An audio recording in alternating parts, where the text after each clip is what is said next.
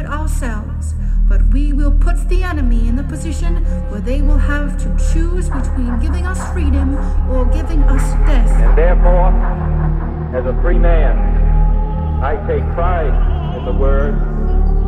My Lord, I am the first accused. I hold to live out the true meaning of its creed. The gap between the richest 10% and the poorest 10% of this country has widened. And the communist world. This nation will rise up.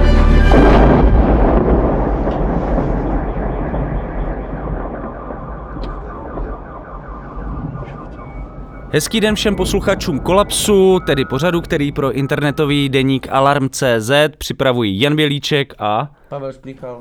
A protože se blíží Vánoce, připravili jsme si pro vás tematický díl o nejtemnějším období našich dějin, o protektorátu Čechy a Morava. A jsme velmi rádi, že za námi do studia Wombat dnes dorazila historička Radka Šustrová z Ústavu hospodářských a sociálních dějin Filozofické fakulty Univerzity Karlovy, která se právě na období protektorátu specializuje. Takže ahoj Radko a vítáme tě tady u nás ve studiu Wombat. Děkuji za pozvání. Ta tvoje skvělá kniha, kterou všem doporučujeme a kterou nedávno vydalo nakladatelství Argo, se jmenuje Zastřené počátky sociálního státu, nacionalismus a sociální politika v protektorátu Čechy a Morava. Mě by zajímalo na začátek, proč jsou podle tebe ty počátky sociálního státu vlastně zastřené. Co to znamená? Koncept sociálního státu je vlastně fundamentálně spojený s poválečnou Evropou, která vlastně směřuje k nějaké, řekněme, reakci na velkohospodářskou krizi ve 30. letech a vlastně druhou světovou válku. Ta poválečná Evropa vlastně dospívá k nějakému konsenzu, který vlastně říká, že je potřeba lépe přerozdělovat bohatství a vlastně nějakým způsobem distribuovat tu zdravotní, sociální pomoc vlastně mezi veškerou populaci občany vlastně těch států. Když se ale podíváme na to, co se děje v protektorátu, tak vidíme, že vlastně ten první krok k tomu, k té integraci velké části populace vlastně dochází už za té nacistické okupace. Je to trošku paradoxní samozřejmě, do jisté míry účelové, což asi později vysvětlím, ale je to vlastně první krok k tomu, čemu vlastně později po válce, a je to vlastně hodně nevědomý krok, říkáme národní pojištění. Takže je tam vlastně nějaké počátky toho, co vidíme po válce, začínají nepochybně už za okupace. Mm-hmm. A ještě než se dostaneme k sociálnímu státu, tak ty tam máš v té knížce takový dost osobní úvod o tom, jak jsi se rozhodla studovat historii a motivoval tě taky to, že tvůj pradědeček byl popraven nacisty jako odbojář v roce 1943 a ty tam píšeš, že jsi měla dost konkrétní představu, proč studovat historii, tak jaká to byla představa? Ta představa byla studovat druhou světovou válku. Myslím si, jako na rozdíl od mých spolužáků, kteří jako se rozhodovali, jestli budou studovat středověk anebo poválečný komunismus, tak já jsem věděla, že chci dělat druhou světovou válku. A asi je to takové jako vlastně úsměvné, protože myslím si, že každý historik druhé světové války, a je to příznačné pro české prostředí, začíná u odboje. Tak vlastně tohle byl taky vlastně takový odbojový příklad. Byť vlastně ten můj praděček byl velmi takový jako běžný, obyčejný člověk, pěšák, který se tak nějakým způsobem přimíchal do nějakých jako odbojových aktivit. Ale bylo to především vlastně sledování nějakých jako soustažností a interakcí mezi vlastně populací, obyčejnými lidmi, řekněme, a těmi úřady, protektorátními říšskými. A to už jsi věděla tenkrát, když se nastupovala do historie, na historii, na Fildě. V podstatě ano, protože já jsem vlastně napsala takovou krátkou práci, nebo krátkou, tak jsou třeba nějaké bakalářky, už jako středoškolskou odbornou práci, kde jsem se už jako tak nějak potýkala s nějakými pramennými materiály z různých archivů, vlastně i z Německa. A takže vlastně, když jsem potom přemýšlela, kam se posunout dál, a začínala jsem studovat vlastně profesora Jana Kuklíka, jednoho z těch nestorů vlastně výzkumu druhé světové války, tak jsem za ním přišla s nějakým nápadem, který byl velmi specifický, pro něj asi netradiční a on se vlastně vždycky jenom zeptal, máte k tomu prameny? Já jsem řekla, že ano a on vlastně byl poměrně otevřený i tomu vlastně zkoumat nějaké jiné aspekty nacistické okupace, nejenom odboj. Takže od začátku třeba se to týkalo nějakým způsobem té sociální politiky, nebo nebo k tomu se dostala až jako časem? K tomu jsem se dostala s časem, protože vlastně tím mezistupněm pro mě bylo vlastně výzkum jednoho takového specifického fenoménu, byť je poměrně obrovský, pokud jde o ten rozsah, a tím je vlastně projekt, který se německy řekne Kinderlandverschickung, neboli zasílání dětí na venkov, a který byl vlastně německým projektem, kdy vlastně německé děti z říše se posílaly z těch území, které byly bombardovány, na bezpečnější území, a z velké části to byl právě protektorát, protože protektorát byl poměrně dobře zásobovaný, byl zde poměrně velký klid a byly tu lokality, především zámky, lázně, kam se ty děti mohly umístit. Takže a tam vlastně se mi podařilo poprvé vlastně nahlédnout do, řekněme, nějaké každodennosti sociální, zdravotní, i nějaké, řekněme, takové národnostní interakce, i té negativní, i té pozitivní, která se odehrávala vlastně v tom protektorátním prostoru. Mm-hmm. Já jenom vlastně, když jsem asi před rokem a půl poslouchal Český rozhlas nějaký jako archivní materiál, tak vlastně zrovna tam vysílal nějaký záznam z manifestace po atentátu na Heydricha a některý český řečník, a to je samozřejmě na historické standardy velmi vágní jako popis té situace, ale snad mě to odpustíš, tak vlastně ten řečník nabádá DAF, aby byl loajální k protektorátnímu režimu, že Heydrich a spol udělali spoustu pro české dělníky, a dokonce tam i napřímo zmiňuje možnost rekreace v lázních nebo něco takového. Od té doby o tom přemýšlím a vlastně mi přijde, že ta tvoje kniha do toho tak trochu zapadá, že vlastně tohle téma trošku sleduje. Mně šlo o to, jestli tady to, co jsem slyšel, byla jako čistá propaganda, nebo bychom mohli říct, že to byl nějaký jako rozšířenější postoj tehdejší společnosti. Tak ten konkrétní záznam vlastně z těch manifestací po atentátu na Heydricha je asi jeden z posledních vlastně momentů, kde se hovoří takto vlastně vyhroceně nebo zaníceně k českému národu. A kde se apeluje na nějaké vlastně uvědomění jazykové, kulturní i nějakou vzájemnou sounáležitost. Nicméně je to spíš jako takový ten poslední moment, a tomu, co tomu předchází, to je vlastně to, čemu se i částečně věnuju v té knize, a proč má vlastně i podtitul vlastně nacionalismus. Zajímám se o český nacionalismus a jeho proměnu vlastně od podzimu 1938 až vlastně do konce druhé světové války. Potažmo se do toho dá vlastně zahrnout i vlastně ta fáze vyhnání Němců, která do toho nepochybně patří a která se vyznačuje tím, že dochází vlastně k nějaké fundamentální změně české národní ideologie, kde se vlastně česká společnost, pluralitní, demokratická, redukuje vlastně na něco, co je rasově konstruované a co se v tehdejší jazyce, tehdejší představitelů, myslím české politické elity, společenské elity, to takto nazývají, je národní pospolitost. Takže národní pospolitost, která je vlastně tím, k čemu se vlastně orientuje ta česká sociální, protektorátní sociální politika. A jak funguje tady to, ty jsi řekla, že to je rasově konstruované, a jak funguje ten, jestli můžeme mluvit o nějakém českém rasismu, tak jak funguje ten český rasismus, protože to protektorát je vlastně pod ochranou německé říše, která staví vlastně Němce jako nějakým způsobem superiorní lidi, tak jak potom se konstruuje ten český rasismus v kontextu tady té německé, velkoněmecké říše? Tam vlastně dochází k něčemu, co vlastně už pojmenovávají československé vlastně politické elity na podzim 1938, myslím, generál Syrový, který vlastně mluví o nějakém oddělování národních celků. Je to vlastně takové soustředění, to je ten moment, že jo, kdy máme okleštěnou republiku, druhou republiku, republika malá, ale naše. A my se musíme soustředit sami na sebe, takže vlastně oni zdůrazní vlastně ten aspekt té české, výhradně české, a vlastně později zdůrazní ještě mnohem víc ten nežidovský aspekt toho češství a jeho oddělení vůči, nebo oddělení ve vztahu vlastně ke slovenské populaci, polské, židovské, ale vlastně také německé.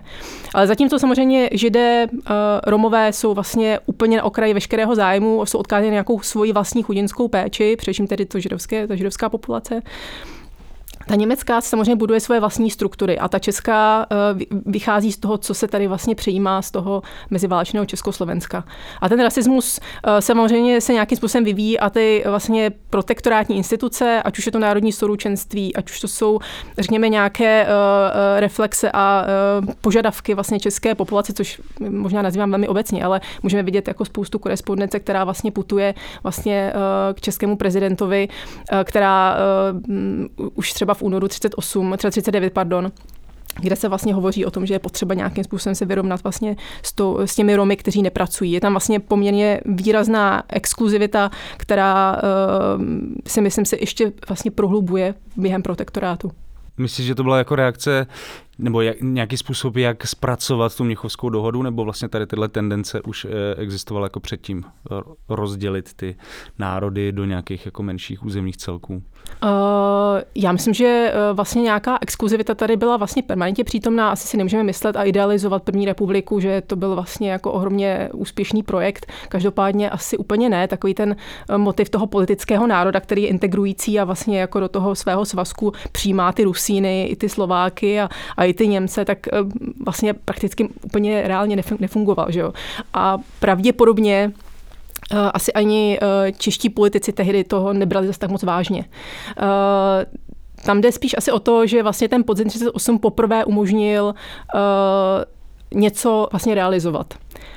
A vzhledem tomu, že vlastně dochází později vlastně bezprostředně v prosinci 1938 k přijetí zmocňovacího zákona, parlament vlastně přestává hrát jakoukoliv roli, tak se najednou vlastně vytvoří prostředí, kde se jako vlastně dá poměrně rychle prosadit spoustu věcí a nepotřebujete k tomu schvalovací procesy v rámci klasické parlamentní demokracie. Takže tohle myslím, že pro spoustu lidí, kteří si jako přáli nějaké, nejenom tyhle ty vlastně, jako řekněme, nějaké vylučovací procesy, ale i nějaké jiné pozměňovací úpravy právě v oblasti sociálního pojištění vlastně hrály poměrně vlastně podstatnou úlohu.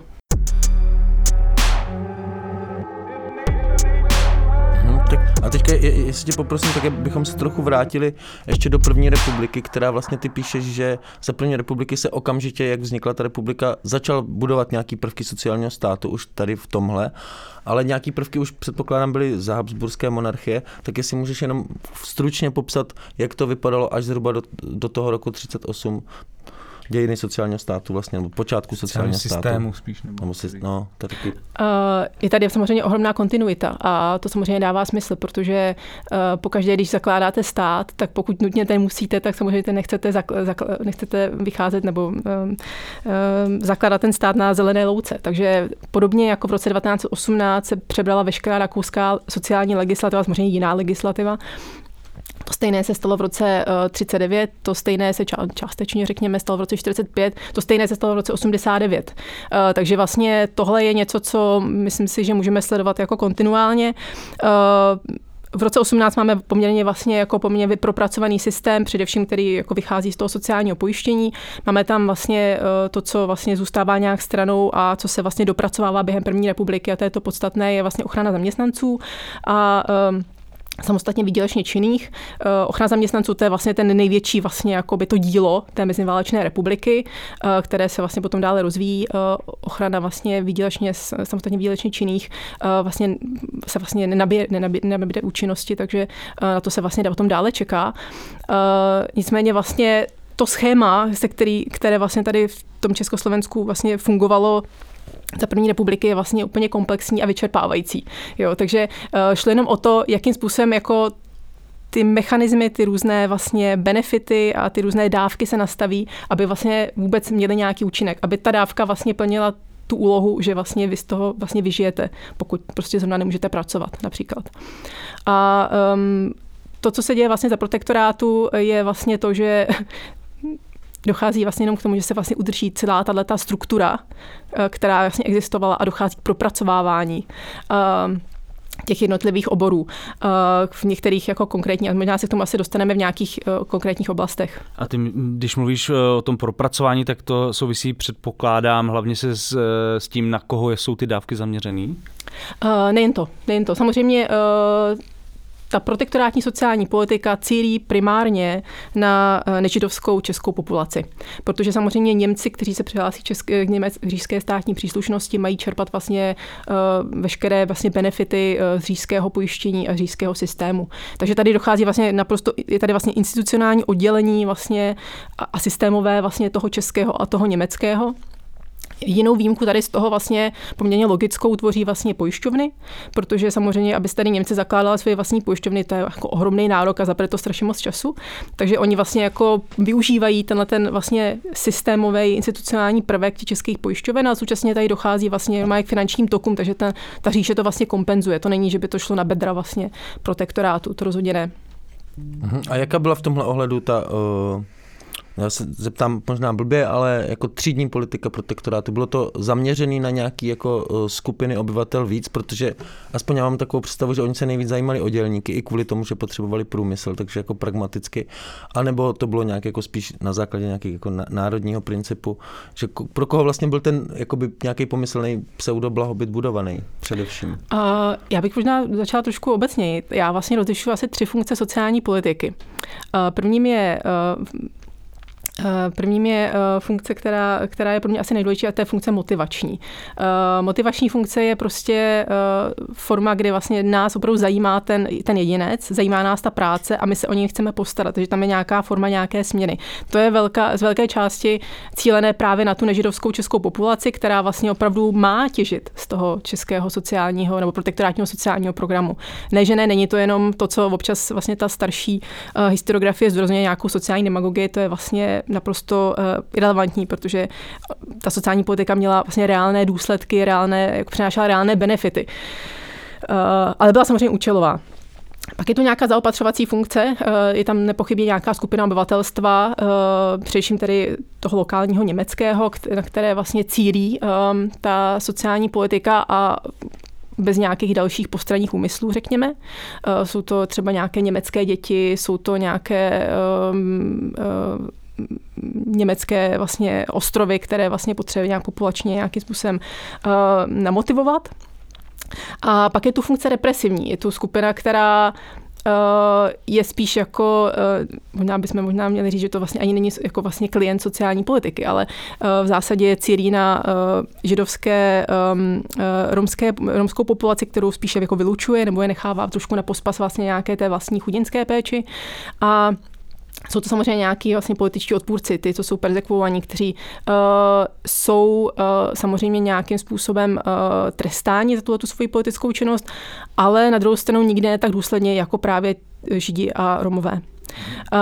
A právě skrze tu motivační funkci jsem se vlastně jako snažila jako trošku dopátrat toho, kdo vlastně všechno je vlastně klientem té sociální politiky. A vlastně ukazuje se spíš vlastně nějaký ten nivelizační trend, který cílí vlastně k tomu a co vlastně jako samozřejmě je velkým požadavkem téhleté vlastně, já tomu říkám přestavba vlastně státu a společnosti, která vlastně začíná na podzim 38 a která vlastně vede k tomu, že vlastně to, co ty obrovské sociální rozdíly, které vládnou vlastně v tom meziválečném Československu, se mají teďka vlastně radikálně redukovat.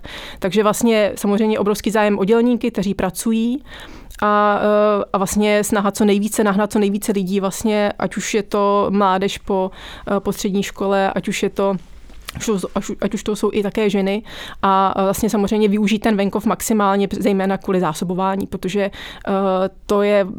to je to, proč město potřebuje venkov, aby vlastně dostalo, co potřebuje. Jo, já se chci zeptat ještě taková možná trochu odbočka, ale ty popisuješ vedle tady té sociální péče, popisuješ tu chudinskou péči, vlastně, která byla jako pro Romy a Židy, řekněme. Tak co to znamenalo a jak se to lišilo oproti té české péči?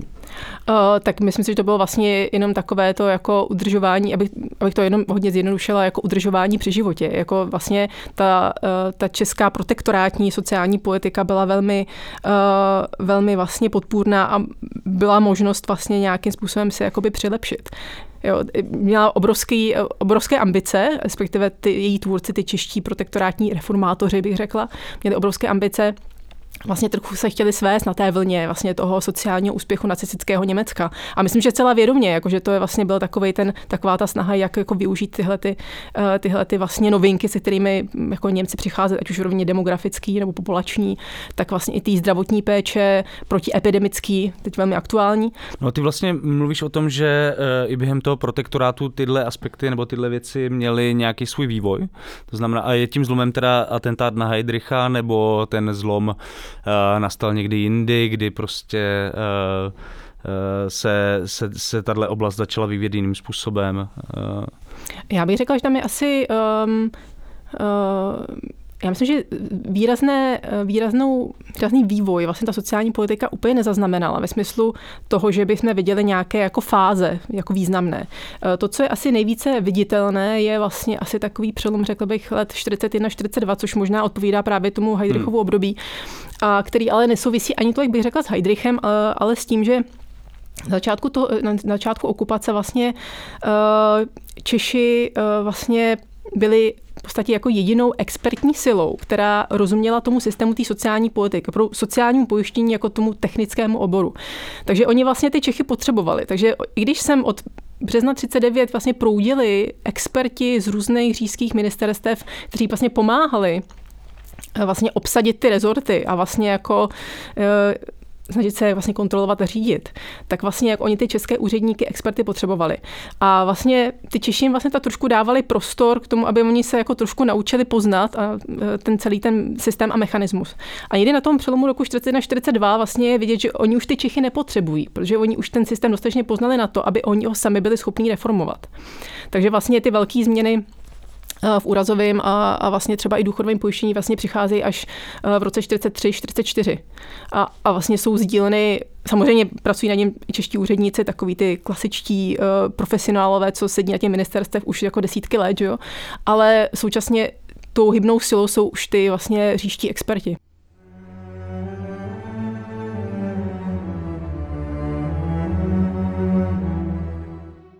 Takže můžeme říct, že do té doby v podstatě Češi měli pocit, že si ten sociální systém nějak jako řídí sami, že to je v jejich rukou a pak najednou prostě už to v jejich rukou nebylo a nemohli s tím nic dělat. V podstatě ano, ale samozřejmě ten mechanismus prosazení nějaké jako novely byl nějakým způsobem jako samozřejmě daný. Samozřejmě neměli jsme ten parlament, který už jsme si dávno jako zrušili skoro, že na podzim, nebo v prosinci 38, ale měli jsme tady ten institut říšského protektora, takže jakmile jste vypracoval reformu, nějaké důsledné reformy, nevím, sociálního pojištění, řekněme, zdravotního, tak jste museli jít vlastně na úřad říšského protektora, vyžádat si souhlas říšského protektora, takže v podstatě jakoby, že těch úředníků, těch expertů. A teprve potom vlastně ten návrh šel vlastně k protektorátnímu prezidentovi a ten ho mohl podepsat a mohl platit. Takže vlastně klíčový byl samozřejmě souhlas těch Němců tady. A o jaký změny teda šlo konkrétně? Tak těch změn bylo spousta. Záleží v jaké oblasti. Tak ty, co bys sama uznala za nejdůležitější, který právě i s přihlédnutím k tomu, že zůstali potom už součástí třeba toho českého systému i po konci války? Tak asi, pokud já vlastně ty knize mám jako 3 tematické kapitoly, tak kdybych to jen tak jako letem světem pojmenovala, tak vlastně v té politice práce je to nepochybně lepší organizace, vlastně distribuce pracovních sil, známe úřady práce máme dodnes, tak to je vlastně z doby okupace. V oblasti zdravotnictví jsou to nepochybně důslednější vlastně protiepidemické vlastně postupy, což je asi jediná oblast, kterou vlastně českoslovenští lékaři ocenili po válce, jakože to se teda opravdu podařilo za okupace zlepšit vlastně tyhle postupy. Reálně ale opravdu docházelo třeba k očkování proti záškrtu a neštověcím, což bylo něco, co se vlastně prosazovalo vlastně nějakým způsobem obligatorně. A tam šlo o to, že v té době se čelilo nějakým jako velkým epidemiím, nebo šlo jenom o přenesení jako nějakého zdravotnického standardu? To je vlastně něco, to je vlastně jeden z důvodů, proč vlastně jako třeba ta oblast toho zdravotnictví poutala tak velkou pozornost. Samozřejmě to nebyla jenom jako ta eugenika, že, která je nejvíc spojovaná s tím nacismem, ale samozřejmě obava, že vám jako je nějaké území, a dneska to můžeme vidět, dojde vlastně k úplnému ochromení, protože tady dojde k nějaké jako obrovské epidemii, především tuberkulózy, to byla asi nejvíc jako nejvážnější choroba, kterou vlastně tehdy jako řešili. Tak to byl jeden z největších strašáků, který vlastně jako ty okupační úředníky samozřejmě děsil. Takže důraz na vlastně hygienické standardy, snaha vlastně očkovat, protože izolace to byl jakoby ten starší metoda vlastně, jakým způsobem se vyrovnat vlastně s tou nákazou. Byla jeden z jako asi hlavních jako motivů, proč se zabývat zdravím samozřejmě. Tak tohle doufám, že nebudou poslouchat moc anti-EU bojovníci, protože jen trochu. A tak jim se nebude líbit protektorát. Nabíjí náboje prostě. No a ještě v těch dalších oblastech, takže to bylo zdraví, práce a rodina. A tak v oblasti rodiny třeba, co bylo takový klíčový v těch změnách? Tam vlastně, tam možná je to asi, to pro mě byla vlastně ta rodina takový trošku test té národnostní politiky v protektorátu, protože vlastně ta demografie, populace, to je něco přeci, na čem byl vystavěný ten vlastně takový ta nacistická, jako, nacistická ideologie, že tady potřeba vlastně utužit ten německý národ. A vlastně jako úplně se do toho samozřejmě nehodilo to, že by tady český národ měl nějak populační růst. On teda reálně rostl, ale to bylo trošku jako vlastně souviselo s tím, že tady byla vlastně silná generace po první světové válce, která vlastně nebyla toho správného věku v ten správný moment, takže opravdu od roku 40 do roku 44 roste vlastně populační křivka českého národa, což teda německé úředníky děsí a vlastně to nezavdává samozřejmě žádný motiv k tomu, aby vlastně pro rodinnou politiku. Aby se dělala nějaká rodinná politika, ale to samozřejmě čeští úředníci nevědí ani experti, takže oni vlastně se snaží, jak jsem říkala, svést na vlně tady tohohle demografického populačního úspěchu nacistické říše a vlastně sami projektují nějaký vlastně nový, vlastně historicky první předpis na dvoumanželské půjčky pro české páry, který teda není odsouhlasený, protože oni nedořeší vlastně tu finanční rovinu, oni neumějí vlastně, nedokáží vlastně vymyslet, odkud vemu peníze, aby teda vlastně takhle vypláceli ty české páry, ale současně je to vlastně první návrh, který vlastně tady vzniká a vlastně reálně se dvoumanželské půjčky vlastně prosazuje v roce 48. My jsme mluvili o nějakém provázání jako habsburské monarchie s první republikou, s druhou republikou, s protektorátem. Mě by zajímalo vlastně, jakým způsobem navázala ta pozdější československá vláda, ať už za třetí republiky nebo za státního socialismu, na jaké aspekty ty protektorátní jako správy vlastně navázaly. Tak já myslím, že tady je vlastně jako obrovská kontinuita celková. To, co je asi jako nejviditelnější a nejvýznamnější, je nepochybně ten aspekt toho sjednocování. Protože to, co vidíme mezi vážným Československu, obrovské množství odborů nebo různých odborových organizací, obrovské množství různých dalších vlastně poskytovatelů dávek, ať už v oblasti nějaké dobrovolné péče. To je něco, co se vlastně za okupace sjednocuje. Je to nějaká racionalizace vlastně toho celého systému, je to vlastně zjednodušení tak, aby se třeba i těm německým úředníkům celý ten systém lépe koordinoval a kontroloval. A to je něco, co nepochybně, protože máme samozřejmě velké sjednocovací tendence po válce, tak to je něco, co vlastně nějakým způsobem se dá poměrně snadno převzít a použít. Ale jsou tady některé aspekty, které si myslím, že by se daly sledovat kontinuálně, třeba na bázi velké reformy vlastně veřejného zdraví, řekněme, v protektorátu, kde se vlastně zakládají zdravotnická takové vlastně oddělení, řekněme, při okresních národních úřadech, tak to je něco, co by se jako vlastně dalo sledovat potom do toho poválečného období, kde vlastně vznikají ústavy národního zdraví při vlastně národních výborech. Takže tam jako si myslím, že je spousta aspektů, která se nějakým způsobem nenutně úplně zcela třeba do důsledku prosadila, ale která se vlastně nějakým způsobem předpřipravila pro to, aby potom se s ním dalo dále pracovat po válce. A vyvíjelo se nějaký to druhý hlavní téma vlastně té knihy, to znamená nacionalismus, nacionální cítění prostě po druhé světové válce? Já vlastně tam značím takovou linku právě od národní pospolitosti vlastně do toho poválečného Československa a vlastně se domnívám, že právě ta rasová konstrukce a tady to vlastně ten důraz na zaujetí sami sebou během té nacistické okupace vlastně mělo fundamentální vliv na to, jak jsme potom vnívali sebe po druhé světové válce i ve vztahu vlastně třeba i k té německé populaci a že to mělo vlastně ten vlastně hodně vylučovací efekt, tedy ve vztahu k Němcům, ale i německým mluvícím Židům. Není to samozřejmě jenom jako, že ta nacionalismus to zní trošku jako taková nálepka a taková bublina propaganda, ale ono to mělo vlastně dost každodenní jako dopady. Je to vlastně o nějakém velmi, velmi rasově podmíněném jazyku, s kterým musíte mluvit, když diskutujete nebo když vyjednáváte s úřady, kdy musíte se vlastně přihlásit k nežidovské příslušnosti, protože to je něco, co musíte deklarovat, abyste dostali nějakou dávku. Je to něco, co vlastně lokální instituce, některé jako lokální úřady podporují tím, že vlastně sledují vaše veškeré jednání a podle toho, jestli jste vlastně způsobilí, jestli jste spolehliví, tak vám tu dávku teprve jako přiznají. Takže tam je spousta mechanismů, která myslím, že jako vyvíjel obrovský tlak vlastně na český národ, na českou populaci, českého občana a která měla vliv na to, jak on musel sám sebe vnímat a muselo to poznamenat. A jaký byl vztah vlastně německého nějakého šovinistického nacionalismu, nebo velkoněmeckého k českému nacionalismu? Jaký měly ty okupační orgány vztah tady k tomuhle českému nacionalismu? Tak jestli ptá se jako na nějaký jako aspekt nějaký germanizační v podstatě, tak to je vlastně docela jako zajímavá věc, protože vlastně samozřejmě nějaké germanizační, velkoněmecké, můžeme takhle jako nazvat plány, samozřejmě existovaly, ale mnohem radikálnější byly vlastně koncipované sudetskými Němci, než vlastně těmi říšskými.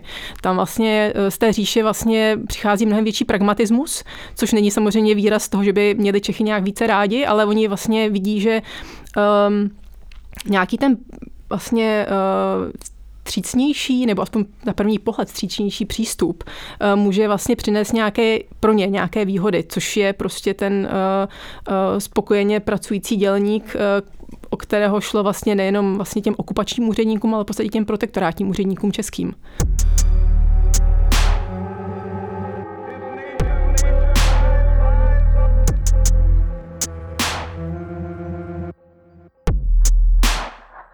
Já kdybych se ještě zeptal jako na to, nějak jiným způsobem na to, co Pavel, možná z jiného jako úhlu pohledu, spíš by mě zajímalo, my tady mluvíme o konstrukci nějakého českého nacionalismu během protektorátu a teď by mě zajímalo, jak se ten český nacionalismus jakoby vyrovnával právě s tím německým nacionalismem ve smyslu, jestli cítil, že je to nějak v rozporu, nebo prostě to šlo krásně dohromady. Samozřejmě jako to myšlenkové pozadí, které se vlastně vyvíjí přesně právě od toho podzimu 38, je vlastně tak, že samozřejmě to nějakým způsobem pasuje dohromady. Takový ty marginální fašistické jakoby hlasy, ty dokonce jako konstruovaly nějakou podobu jako českého árijství, což je vlastně jako takové jako poměrně jako vlastně neřekám ani úsměšné, nebo možná směšné skoro než úsměvné, ale takové ty sofistikovanější příspěvky, to je, myslím si, dost jakoby silná káva, protože oni vlastně konstruují tady nějakou identitu vlastně českou, protektorátní, říšskou, německou a vlastně potažmo, protože tady se vlastně cílí na celou Evropu, tady má být celoevropská německá říše, tak vlastně identitu evropskou. Takže vlastně tady je nějaká konstruování vlastně nějaké několika vrstev na té identity. Jako v podstatě, že ta identita má nějaký hierarchie. Přesně tak, jako od rodiny přes národ k identitě vlastně říšské a identitě evropské. A já se zase vrátím k té perspektivě vlastně té říše, a protože ty jsi říkala, že třeba, ne, že bych nějak zastával tady ty pohledy, ale že vlastně třeba ta germanizace byla spíš věcí těch sudetských Němců než těch říšských Němců, tak co vlastně potom, a že říšský Němci byli spíš pragmatičtí, tak co vlastně říše po tom českém protektorátu chtěla? Jaký byl ten jejich obraz toho, co oni by ideálně chtěli a i co se týče ekonomicky, co potřebovali? Tak samozřejmě vytěžit, co se dá a co se dalo, že jo? To je jednoznačně.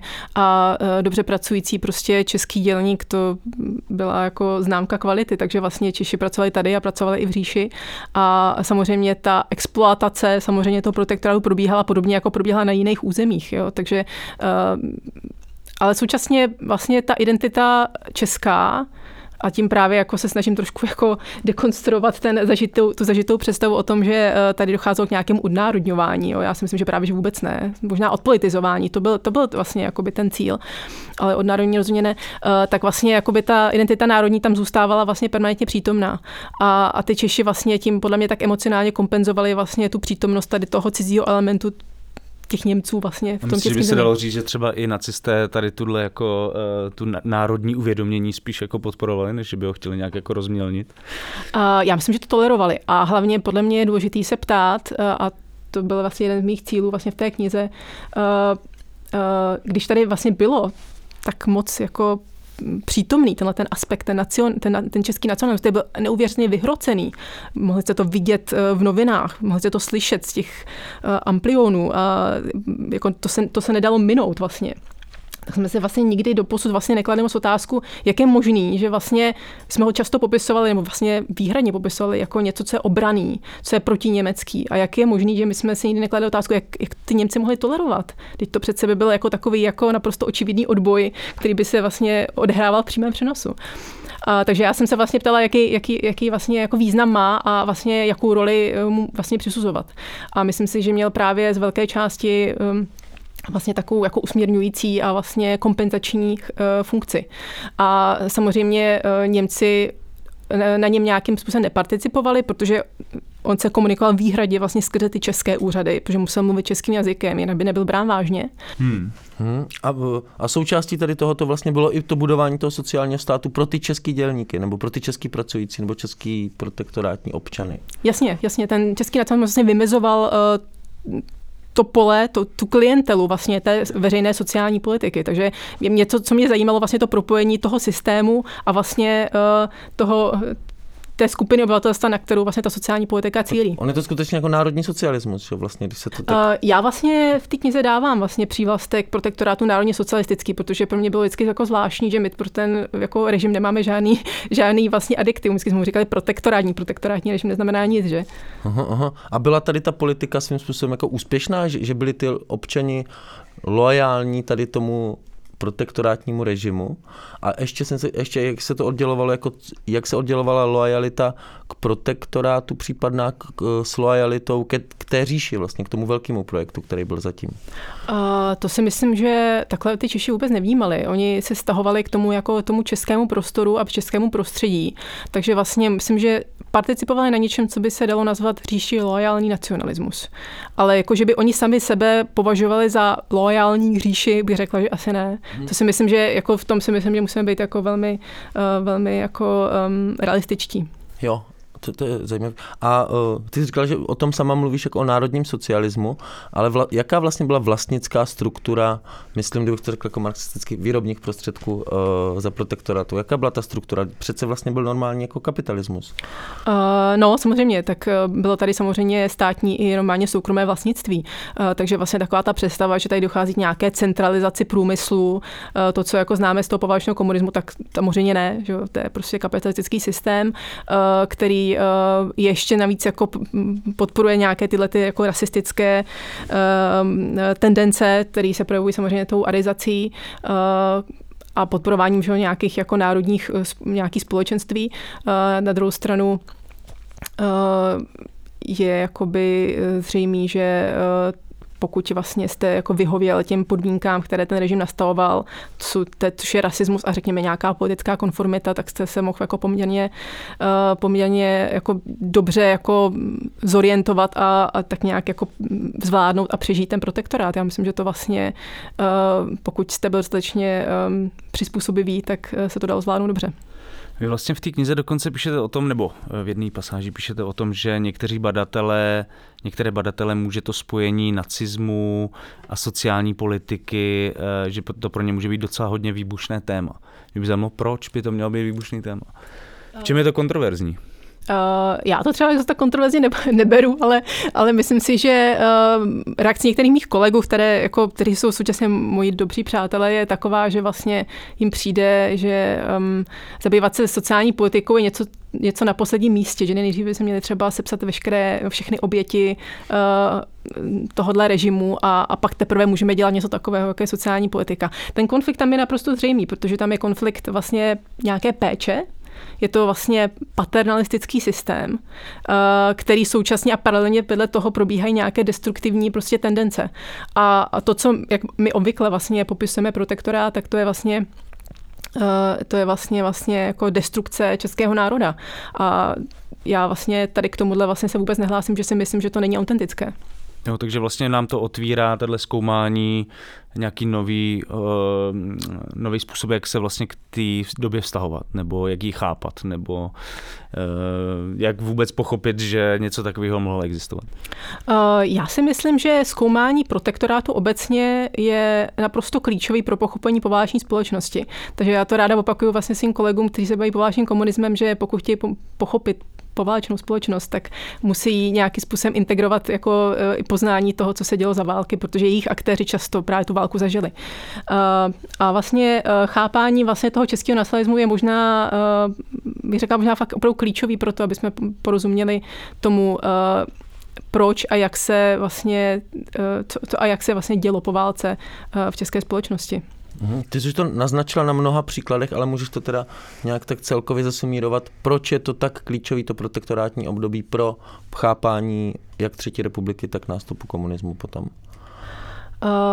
Protektorát je vlastně takovou jako zvláštní zkouškou. Já myslím, že se tam jako ozřejmují spousta věcí, spousta struktur, spousta nějakých zvláštních charakterů, které vlastně ne často a ne vždycky rádi spojujeme s českou společností, českým národem a že vlastně to propojení s tím poválečným státem, poválečným Československem nám vlastně může ukázat mnohem víc, než si myslíme, protože ta tendence, vlastně, když se podíváme na 20. století jako takové, je vlastně to období té okupace vlastně vytěsnit, protože je to, jak někteří mý kolegové říkají, je to německá okupace, což je samozřejmě pravda, ale já tvrdím, že to období je z velké části české, protože je tam obrovská účast českých úředníků, aktérů, politických představitelů, a je tam ohromná masa vlastně české populace, která na tom participuje, takže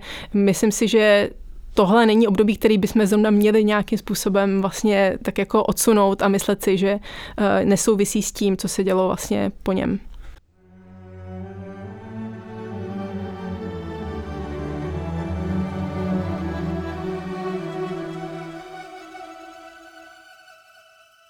Baví vás náš podcast Kolaps a nevynecháte jediný jeho díl? Podpořte jeho vznik finančním příspěvkem v naší stálé kampani na portálu darujme.cz/projekt/905.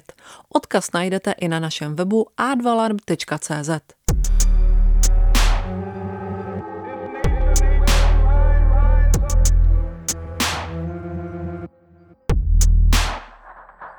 No a zároveň jako sama tam několikrát píšete, nebo píšeš v knize, že se tady tímhle obdobím moc lidí nezabývá, za prvý, a za druhý hlavně teda sociální politikou nebo sociálními aspekty protektorátu už se nezabývá skoro vůbec nikdo. Je to tedy tak, že vlastně se tomu období trochu vyhýbáme, aby jsme se nedozvěděli něco velmi nepříjemného o české společnosti nebo identitě, nebo jak to nazvat.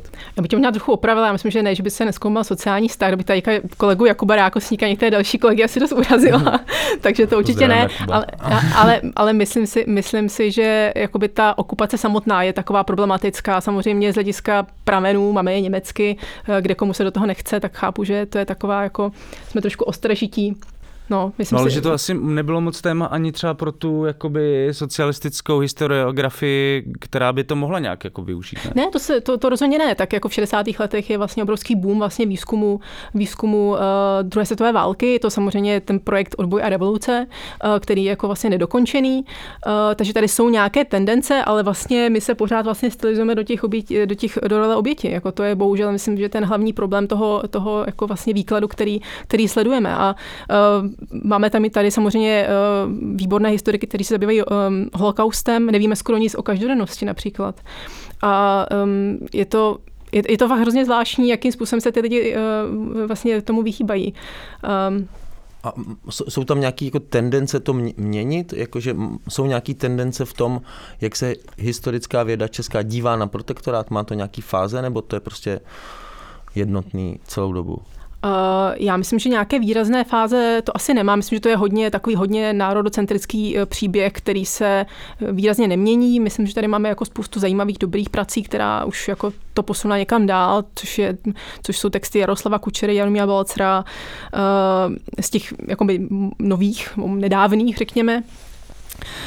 Ale vlastně moc daleko jsme se neposunuli. No. Myslím si, že jako spíš se nám daří tak nějak, řekněme, žít protektorát, než zkoumat protektorát.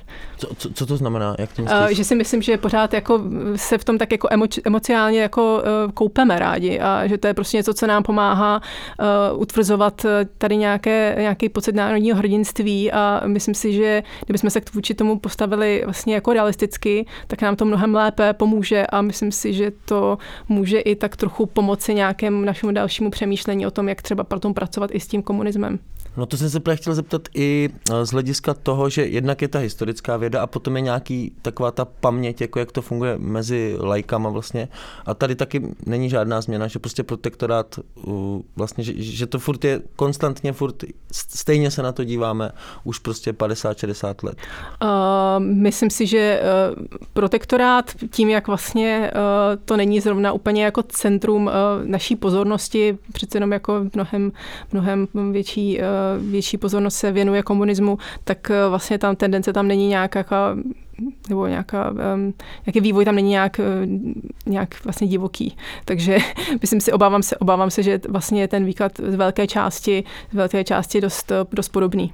I když samozřejmě máme tady jako nějaké příspěvky k tomu, kdy se už jako i zkoumá třeba nějaká, řekněme, ženy jako vězenkyně, což myslím, že bylo něco, co bychom asi určitě před 20 lety nezkoumali, ale pokud jde o nějakou změnu paradigmatu, jo, já myslím, že nějaký jako, nechci používat ten slovo revizionismus, ale vlastně něco, co by jako změnilo náš pohled na to, jakým způsobem nahlížet to období okupace, tak to tady vlastně zatím nenastalo. A já vlastně jako jsem chtěla to zrcadlo trochu otočit, to asi jo. To je docela zajímavý, že nechceš použít to slovo revizionismus, na kterého jsi se chtěl zeptat, protože vlastně jako zkoumání třeba státního socialismu už je třeba dnes z revizionistických takzvaně, já nevím, jestli je to vlastně urážka, nebo popis, nebo co tak má být, tak to je už jako poměrně běžný, ale můžeme vlastně tu tvoji knížku taky označit za revizionistickou ve vztahu k protektorátu.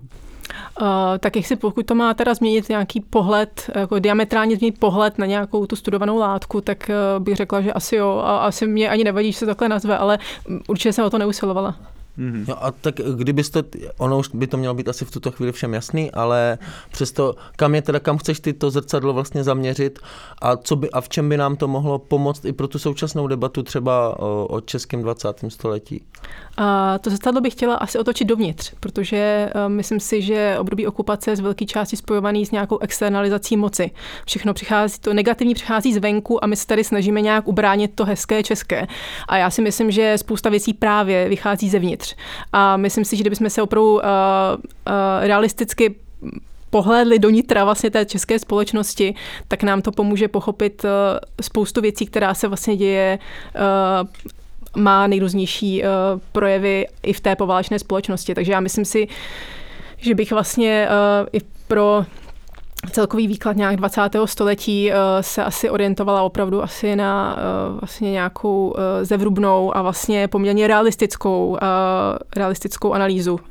Není to vlastně o žádném zatajování pramenů, ale opravdu vlastně o nějakým velkým přemýšlení o tom, co to všechno vlastně znamená dohromady, což myslím, že na to historici často nemají jednak čas a jednak se myslím, že toho i trochu bojí, anebo nemají v zásadě odhodlání, protože vlastně hájit český národní zájem jim přijde, že jim dodá možná více popularity, což si myslím, že je trošku zavádějící. A co znamená pro historika v tomto ohledu český národní zájem? Český národní, já myslím, že to je právě to, co se vám může dostat, když napíšete něco hezkého, co nás povzbudí a zahřeje na duši, což si myslím, že se tady myslím, že někteří jako o to vlastně nějakým způsobem usilují. A já vlastně myslím, že být schopen kritiky vůči sobě samému, nemyslím vůči mým kolegům, ale obecně vůči tomu, co jsme byli schopní dělat a nedělat třeba za té okupace, je jako cesta, jak vlastně porozumět tomu, co se dělo a proč se to tak dělo. Mně k tomu ještě napadá, že vlastně ten jako antifašismus byl jednak je to nějaký zdroj legitimity i současného režimu, ale byl to silný zdroj legitimity především prostě socialismu nebo prostě režimu 48 až 89, byl prostě antifašismus hrozný zdroj, tak jestli tohle nemohlo zabránit nějakým revizionistickým tendencím v tom výzkumu a jestli třeba jsou třeba v některých západoevropských zemích ta debata v tomhle ohledu jinde, myslím třeba v těch zemích, kde byla taky dlouhá německá okupace a to obyvatelstvo se tam muselo nějakým způsobem zžít s tou německou správou. Je to pokaždý těžký téma.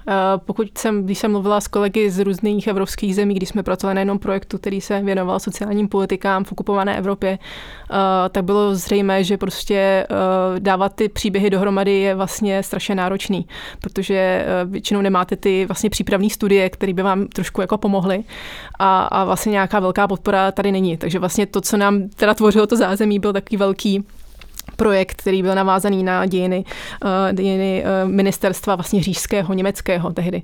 Ne, to je otázka, jestli jakoby vlastně, pokud mluvíš o tom, že vlastně skoro ve všech těch zemích se nějakým složitým způsobem jako vyrovnávají s touhle etapou, jestli je to opravdu specificky nějak jako český jako problém, nebo jestli je to spíš důsledek nějakého jako poválečného konsenzu, jaký je jako ten velký příběh toho, jak probíhala druhá válka, kdo byli oběti, kdo byli viníci, že vlastně se možná třeba začíná až teď jako rozpadat, že tak dlouho prostě fungoval a trval a působil, že prostě tohle téma nikdo neřešil dřív.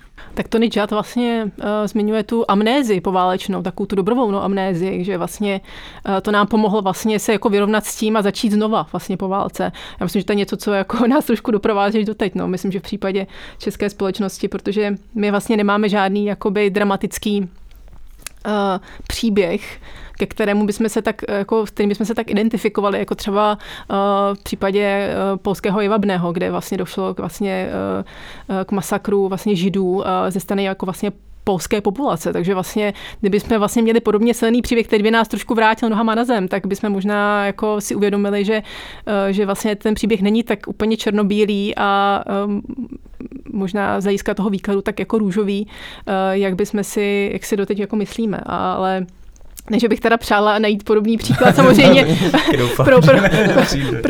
pro český kontext to rozhodně ne, ale mám pocit, že vlastně opravdu jako realistický pohled do nitra české společnosti je zcela na místě. No, ale mám pocit, že ani ta polská společnost teda do dneška se s tím úplně jako nevyrovnala, spíš naopak, jako asi to bude trvat nějakých ještě pár desetiletí, než prostě si tohle nějak jako vnitřně zpracuje. A já vím, že ty to slovo nepoužíváš a použilo Honza, ale stejně se tě zeptám, co to vlastně znamená vyrovnat se s historií?